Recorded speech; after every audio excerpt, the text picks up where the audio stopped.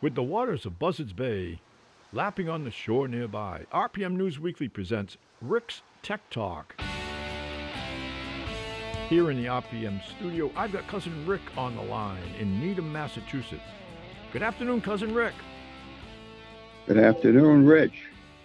How are you today? Is it cold enough for you? Oh, it's just too cold for everyone. I imagine Needham is having the same weather or something similar to what we're having down here on the shores of Buzzards Bay. That's right. Are the waves still lapping or are they frozen? Oh, yeah. I'll tell you, some of those little inlets and everything, you can see all the layers of ice. Well, it's New England. What do you expect? It's New England and it's winter. And let's actually the ride of the week is very good for New England, and that's what I found out in the recent snowstorm. And let's get to it. The ride of the week is the 2024 Mitsubishi Outlander plug-in hybrid vehicle. Okay, that sounds like a nice car. Yep, it's got twin electric motors, and it's with the 2-liter internal combustion engine gives you a 2.4-liter, internal combustion engine produces a combined 248 horsepower. Now, for that results in EPA numbers of 64 miles per gallon MPGE, and on gasoline only, it's 26 miles per gallon, but you get the 64 MPGE because it's a hybrid. Okay. And the all-electric range is 38 miles. Decent enough for a PHEV. Right, and it seats 7, so it's a full-size SUV. And I appreciated, I had a chance to check out the anti-lock braking system because the roads were slippery. And it's almost as if you didn't have slippery roads, the efficiency of the braking systems. Some of the other features we had, it seats 7 and it's got 3-zone heating, which is nice. It's got several driving modes that you can select for normal, power, eco, a mode they call tarmac, and gravel, snow, and mud. So you can really go off-road with this. Yeah, that covers almost all of those terrains that you like to encounter. Right. Plus, you can put it in, being a hybrid, a plug-in hybrid, you can put it in the all-electric mode if you want for driving around town and saving gasoline, saving fuel. I also appreciated the front wiper de-icer. We had snow that turned to rain and it all iced up on the vehicle. But once I started the car and cleared the ice, it was very efficient. Also, it has power folding side mirrors, which help in keeping the snow off the mirrors. They're automatic. Whenever you shut the car, it folds the mirrors. Mm-hmm. Wow, sounds like you had quite the worthy winter vehicle there. Yes, and let's see, to get into what the cost of the vehicle, the basic MSRP was $46,295, but we had options that included a head-up display, a Bose premium sound system with 9 speakers, and driver and passenger massage chair functions. Sweet. Which on a long trip I appreciate. I bet. Although when I first got in the car, somebody must have set the function that the massage function came on right away. It was a little disconcerting. Oh yeah, surprising. Yeah, with the options and transportation, the total MSRP was $51,835. Okay. And that's this week's ride of the week. So overall, did you find the vehicle comfortable and easy to handle? I mean, I know you've mentioned about how it handled on ice, but in general, did you feel it was a really comfortable vehicle? Oh yeah, Mitsubishi is always good value for the money. You get a nice car, nice interior, and it's not all that expensive. And one other quick note: it has both USB A and C in front and second row seating. So you can stay connected wherever you sit. So this vehicle is seeming to sound like it would be the flagship model for the Mitsubishi lineup. Well, for SUVs, I would say so, yes. Hmm. Yeah. Did you happen to drive around with passengers? Did they make any comments about how much they liked or otherwise? No, I was on my own in this one, but it also came in red diamond paint, which it's a nice striking color, metallic red. I bet. Come around and be seen with that. So I understand that you had another vehicle that we don't want to overlook. Well, it could be called a ride of the previous week.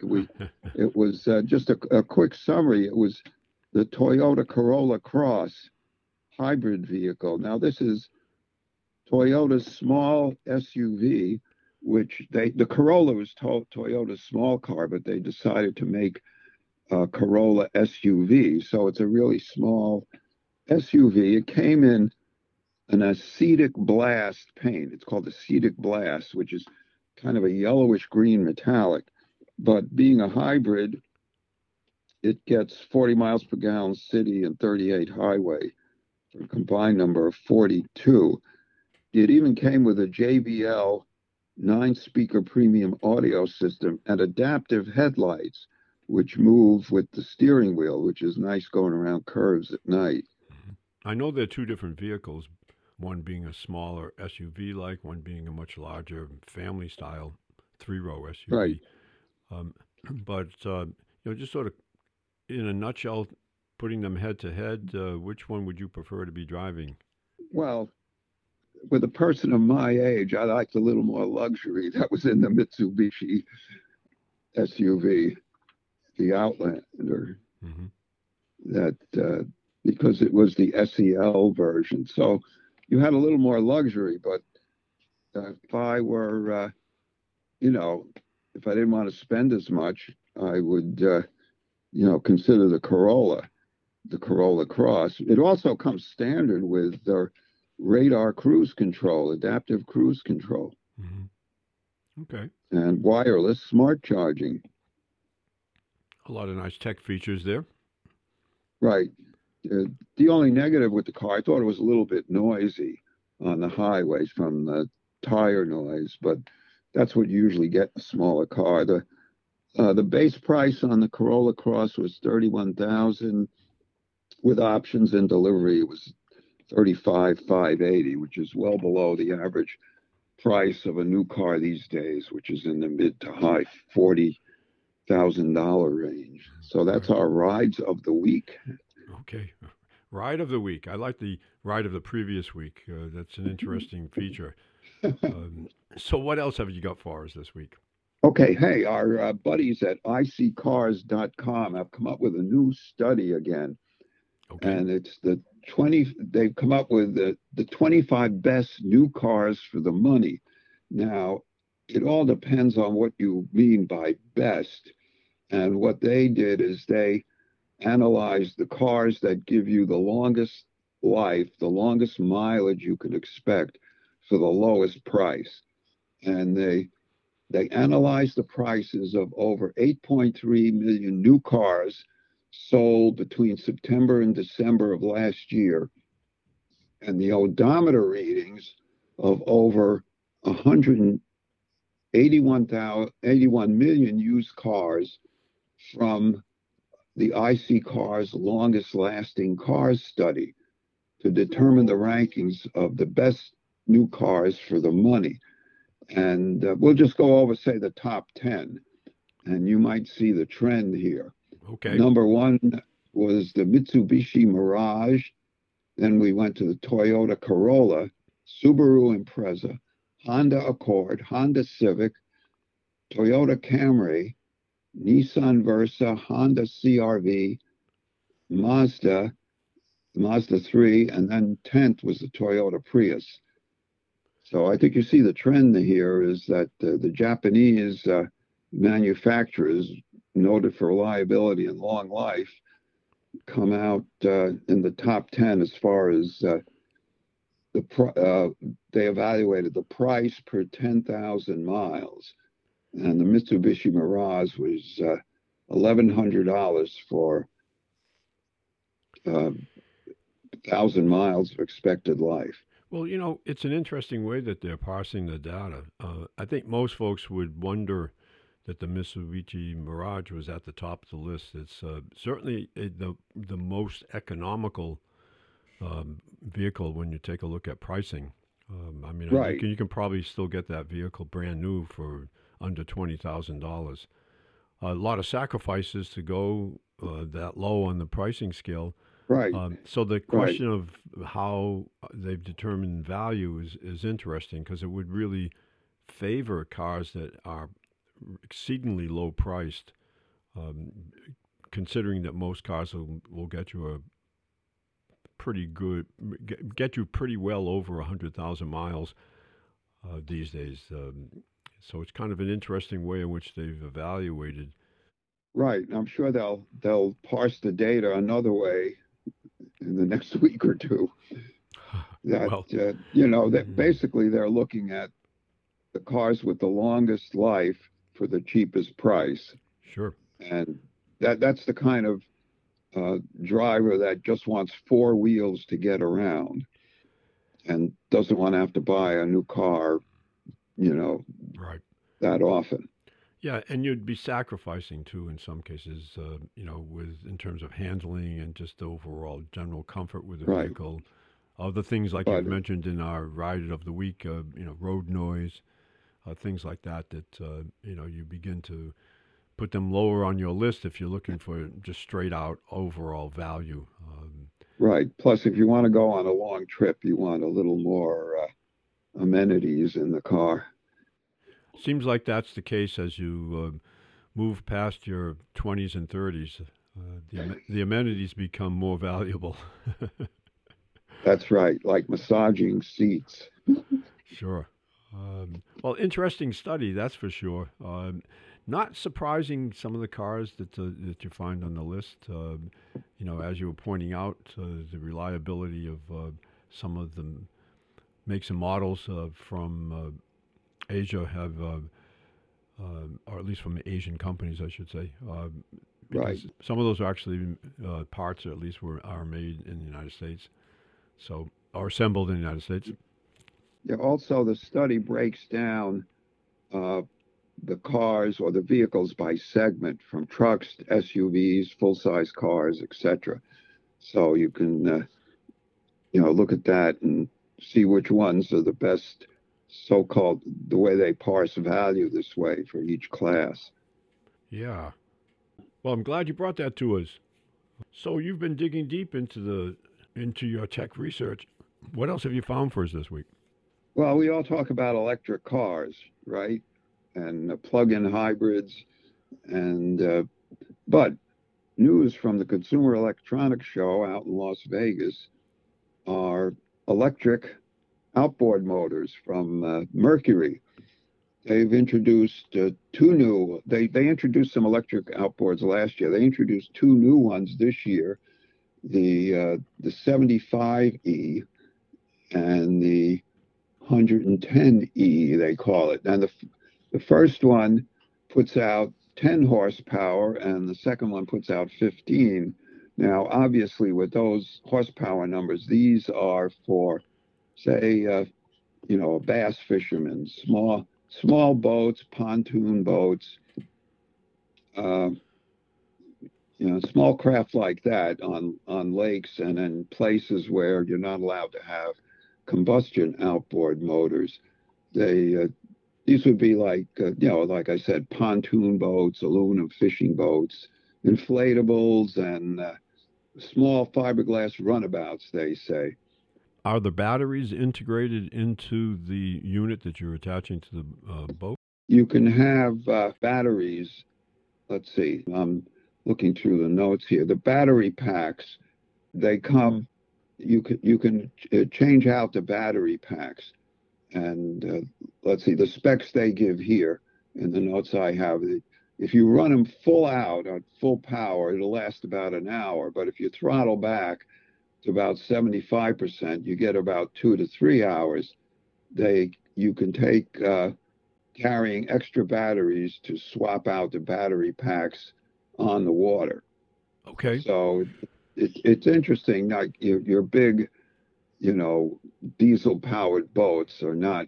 You don't have electric powertrains for those yet because those are like seagoing boats. These are more like for calmer waters and small, freshwater rivers, etc.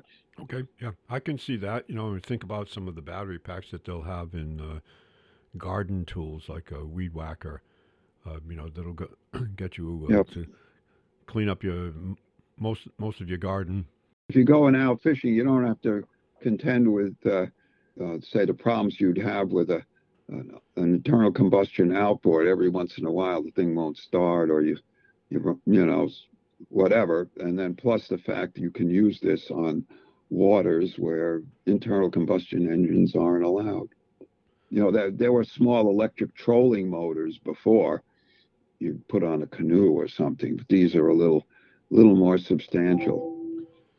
Well, that's pretty good. I'm glad to see that electrification is working its way into other industries, on other parts of the motoring industries. All right, what's the follow up to that? Let's go to medical technology, something new that like here in the Boston area, new development from Harvard and Boston University is an exoskeleton for Parkinson's patients. And this some Parkinson's patients, when they walk, all of a sudden they stop their gait and they freeze up. Now, this is a lower body exoskeleton that if the sensors in the exoskeleton sense that this has happened, they'll activate a, a cable actuator that puts a little push or pull onto the thigh of the patient and will keep them walking so that you don't have the hesitation anymore in the walking gait. And so, interesting development there for keeping Parkinson's patients a little more viable and have a little more freedom and not worry that, if they're walking about, they'll end up stopping. They can have more of a normal life if this gets fully developed. That's fascinating work that they're doing with medical devices that can improve people's lives. It's all, medical engineering and the fusion of different technology. It's quite a report you've got for us this week. Anything else, or shall we call that a wrap? Well, okay, a couple of months ago, something that might have slipped through the radar, but Virgin Atlantic flew a flight across the Atlantic on what we call sustainable aviation fuel.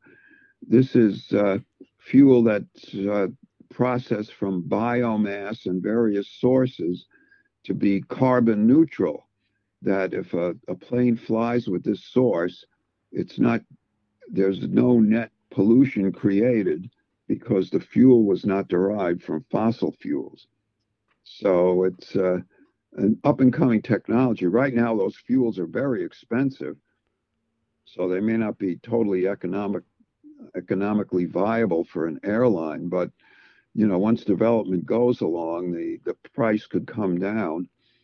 And so that was the big news from Virgin Atlantic. But what may not have been noticed before, that wasn't the first flight across the Atlantic with sustainable aviation fuel. That was done, I believe, early in November with a Gulfstream that flew from Savannah, Georgia, where Gulfstream is headquartered, to Europe on sustainable aviation fuel. So that was really the first flight across the Atlantic on this sustainable fuel. So that I would call that a wrap. Okay. All right. Well, that was good news to hear, and just more efforts towards sustainability. So it's a wrap. Well, thanks very much, Rick, for your reports this week, and we'll catch up again next week. Glad we could get together, Rich. Stay safe and be well. Likewise. This has been Rick's Tech Talk here on RPM News Weekly, a regular feature. Go to our website, rpmnewsweekly.com, for more information.